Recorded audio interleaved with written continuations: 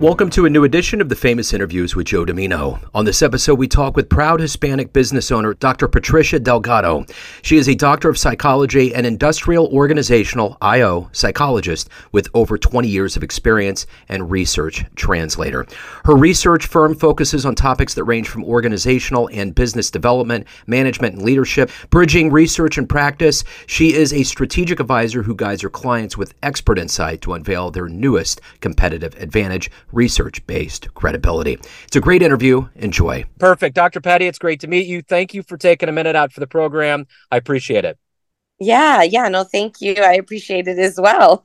So let's start off with the dramatic in the very beginning here. We all lived the past 3 years with COVID, and in your particular profession, I'm sure it was pretty heady, and it all worked out its own way. How did you survive it, and how has it changed the way that you go about life now that the world's waking up here in post-pandemic 2023? Yeah, I think I probably shared some similar experiences as others going through COVID, being, suffering from the isolation of not being able to be with family and friends, kind of relearning how to just interact with family members at a very close proximity, right? But I also did lose loved ones in the pandemic. So that the trauma, I think all of us now can say that we've experienced a shared trauma experience, and everybody at different levels, those that lost loved ones to those that didn't, right? But as for our family and us, it was at a very traumatic level, but it is also at a very awakening level that we were able to unveil just a lot of beauty in the solidarity that came with COVID. And I think as a professional in my field, as a business psychologist, what we've uncovered and seen is that organizations are now having to rethink their mindset, right? Rethink how they approach their workforce, especially from a mental health perspective, and especially from being a little bit more compassionate about how people have become traumatically informed and are dealing with anxiety and coming back into the workforce. It's not as easy as leaders would like it to be for their employees, right? To just, let's come back to work, everybody. Well, I think everybody has their own lived experience. That's happened with COVID. So it's been interesting to watch internally from my personal family setting, and then also watch from a professional with my doctorate in psychology from that setting, seeing how organizations are having to it's never going to be the same. And leaders, want to go back, right, to, the way it used to be. No, I don't think we're never going to go back. No. And so those organizations and leaders, and even from a personal level, those people that accept, it's going to be different. And now there's a new opportunity to make something different from it, are the ones that are going to continue to prosper now after this pandemic. So let's get to the essence of exactly what you do for a living. Everyone, let's put you in front of a bunch of third graders, career day. One of the kids looks up and says, "Hey, what do you do for a living?" How do you answer them? That's such a great question. For me, what I do for a living, and that would be hard. I don't know if I could explain this to a third grader, but I will try. I would say that I'm a person, or every day I come to work to listen. Right? To listen to different leaders in organizations, to listen to employees, to listen to customers, to find out really what is their biggest motivator in what they do. And so I would maybe try to describe it in this sense to a third grader. I don't even know. You got me there, Joe. I don't even know. I think it would be to just sit and listen, observe, and be curious, come curious. And so I think I would encourage third graders do that already naturally, though. Yeah, they do. Kids are just so natural at being curious and asking questions and not being judgmental from the get-go, right? I think that's just the beautiful part about being a child, is that you come into the world with curiosity.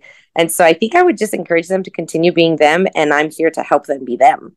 I don't know. We'll see. I've never done that speech. Yeah. Well, maybe you got groomed for it. So what did you want to be in the third grade? What was your dream?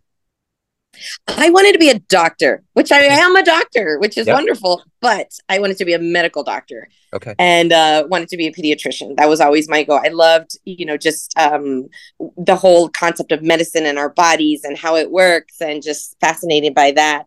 Unfortunately, my pathway didn't take me that way.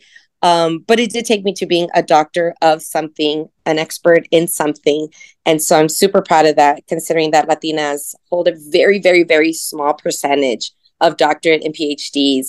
And so I'm privileged and honored to say that I'm part of that very small group of women, women of color that have completed the highest level of education. So yeah, I got there a little Yeah. bit, just a Yeah. little Yeah. different roads. Sure. So you obviously have very proud roots. Talk to me about where you were born and raised and how these seeds of business and wanting to help others came into you. So I was born and raised El Paso, Texas, a very border town right on the border between Mexico. El Paso is a very unique city. It's the only city in the US that borders two states and two countries all at the same time. There's no other city in the US that does that. Wow. And so our culture here in El Paso is 85% Hispanic. So we are predominant, we live and breathe the Hispanic value of family, community, cuisine, being together all the time. And so that's what I grew up with.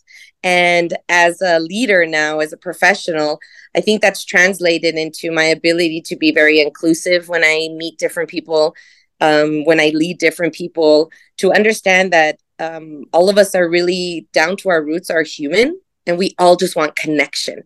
And in the Hispanic community, it's all about connection, sometimes a little too much connection and too much familia.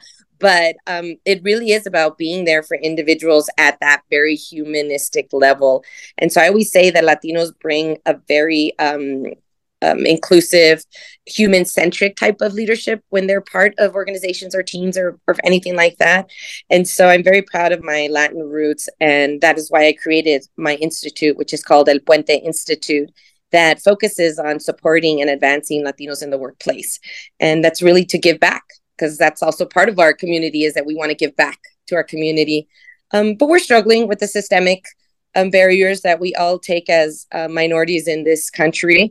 And we're also struggling with our own cultural barriers that are ingrained in who we are as a culture, that sometimes also hold us back from maybe speaking up in a meeting, or saying, or being outspoken when we've taught to be quiet, especially Latinas, calladita más bonita means quiet, you look more prettier. We've been taught that. And so sometimes that just kind of shows up naturally in who we are now as adults. But overall, I wouldn't take anything away from being part of a Hispanic community. And especially El Paso, it's a very unique border town. And we are really leading a lot of the innovation that's coming out from the Hispanic community. So we're super proud of that. So who's been a hero for you in your life? I think there's been a couple of people. Of course, the women in my life, my mother, grandmothers, all the women in my life are strong Latina women. And if you know anything about strong Latina women, like we can, they really stand in their power when they need to. And then they're very comforting and supportive when they need to be too. So the women in my life have always been those heroes. And then there's also been just kind of outside heroes. Like Michelle Obama is a big hero of mine as well. Just the way that she stands in her power as an African-American woman, and everything that she's done and stands for and continues to stand for is a big hero in my life as well. Others, even Eva Logoria, a lot of other Latinas that are doing amazing work, and even just the everyday Latina that does amazing work. My heroes are the younger generation. Yeah. I did my dissertation, Joe, on Hispanic millennials. And I really believe, and I know just from my research that I've done around the capacity they have from a mental perspective, from a psychological perspective, the immense amount of information that they're taking in, this younger generation is taking in ongoing, and how they're able to compartmentalize this information, right? And then it informs who they are. They're the ones breaking barriers right now. They're the ones questioning narratives that their generational, family members have tried to impose on them. They're really the ones that are stepping out of what is supposed to be. And truly, I think they're really one of my heroes. So I always try to support the younger generation, millennial, Gen Z, especially Gen Z now coming into the workforce. And especially because they've experienced COVID and the pandemic very differently than any other generation. Yeah. And so I do believe that they're the biggest heroes right now, and they're going to really change the U.S. Yeah, I agree. Yeah. What is the ultimate motivator for you to do the work that you do? What is it that gets you going every day? There's definitely and always has been a fire of within me that I know I've meant for something bigger. And so I'm motivated to be able to push myself to get there, to get to where I know my purpose is. And then to know that once I'm there, I'm going to be providing information, change in people's lives, knowledge that they need so that they can also stand in their own greatness. And so what motivates me is to know that as I stand in my greatness, I'm going to do everything I can to let others know that they can stand in their greatness too, right? That they can be proud of where they come from, create what they want in their lives. And so that motivates me each day, especially in my Latino community. We struggle with a lot of old school narratives. Yeah. We struggle with a lot of, which are beautiful and they shape who we are. But I always tell Latino, whenever I speak in front of a Latino audience or as a keynote speaker, I'm doing one next month for an amazing organization called Lead in Latinas. I ask them to ask themselves, is this narrative serving you today, in today's world, in your goals, in your own purpose in life? Is it serving you? And if it's not, then you need to be brave enough to rewrite it and pave ways for others. And so that's really my purpose that I'm doing a lot of my work, is to be able to encourage others and to push myself, because I constantly am also challenged with the old school narratives that come with being a Latina. So what's been the best success story you've been a part of as a professional?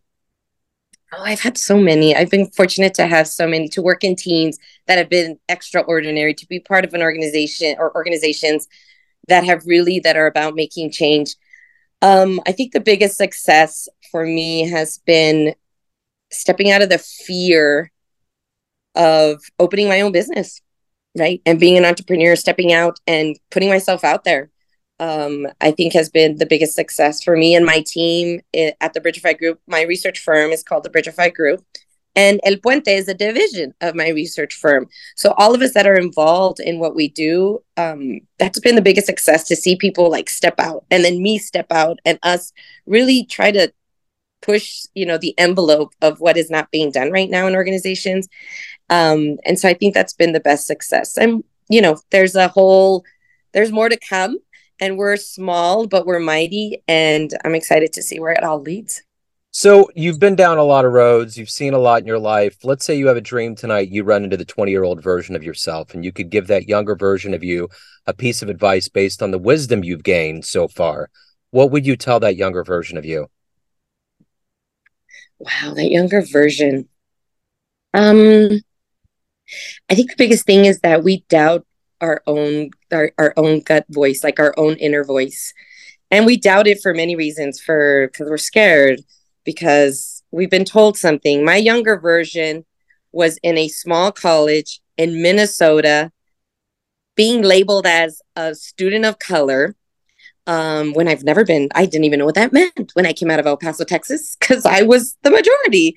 I was not the minority. I had to call my mom and be like, am I a student of color?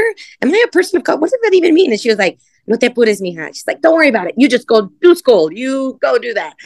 So the younger version of me knew something was wrong, but followed what everybody else told me to do versus follow what I knew I needed to do as that younger version of me. So this is why I admire the younger generations, because they all automatically follow their own voice and their own instinct, while I questioned mine. So I would tell my younger self, do it. You know what you got to do.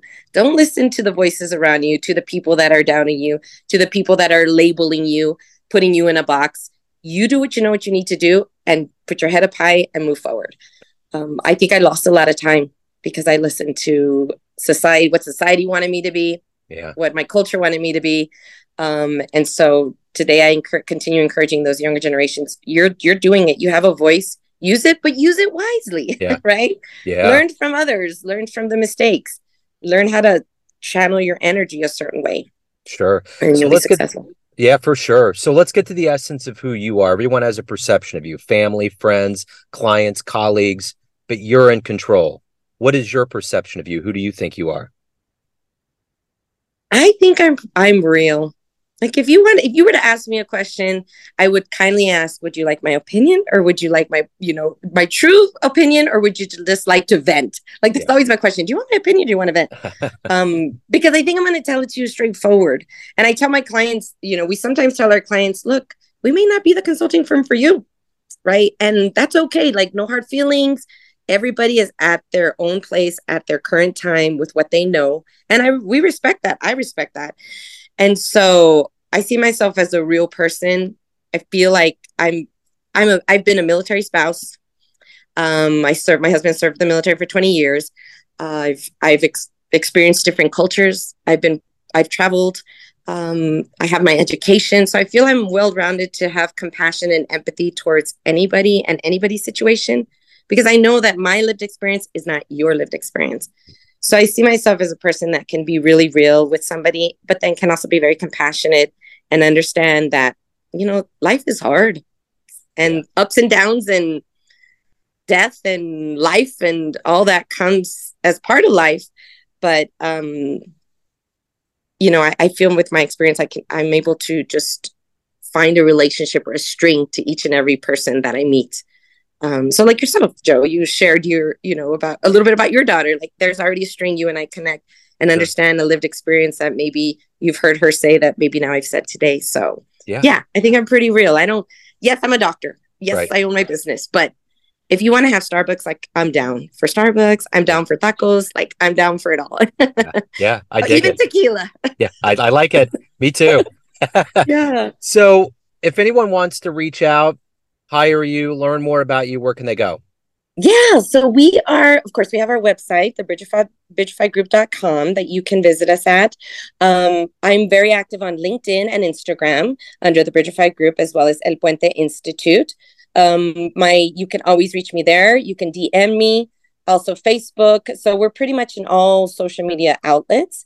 If you just want to contact me directly, I'm happy to leave my email with you, Joe, and people can do that as well. We're really looking for clients that are ready to do something a little bit different than what's usually been done.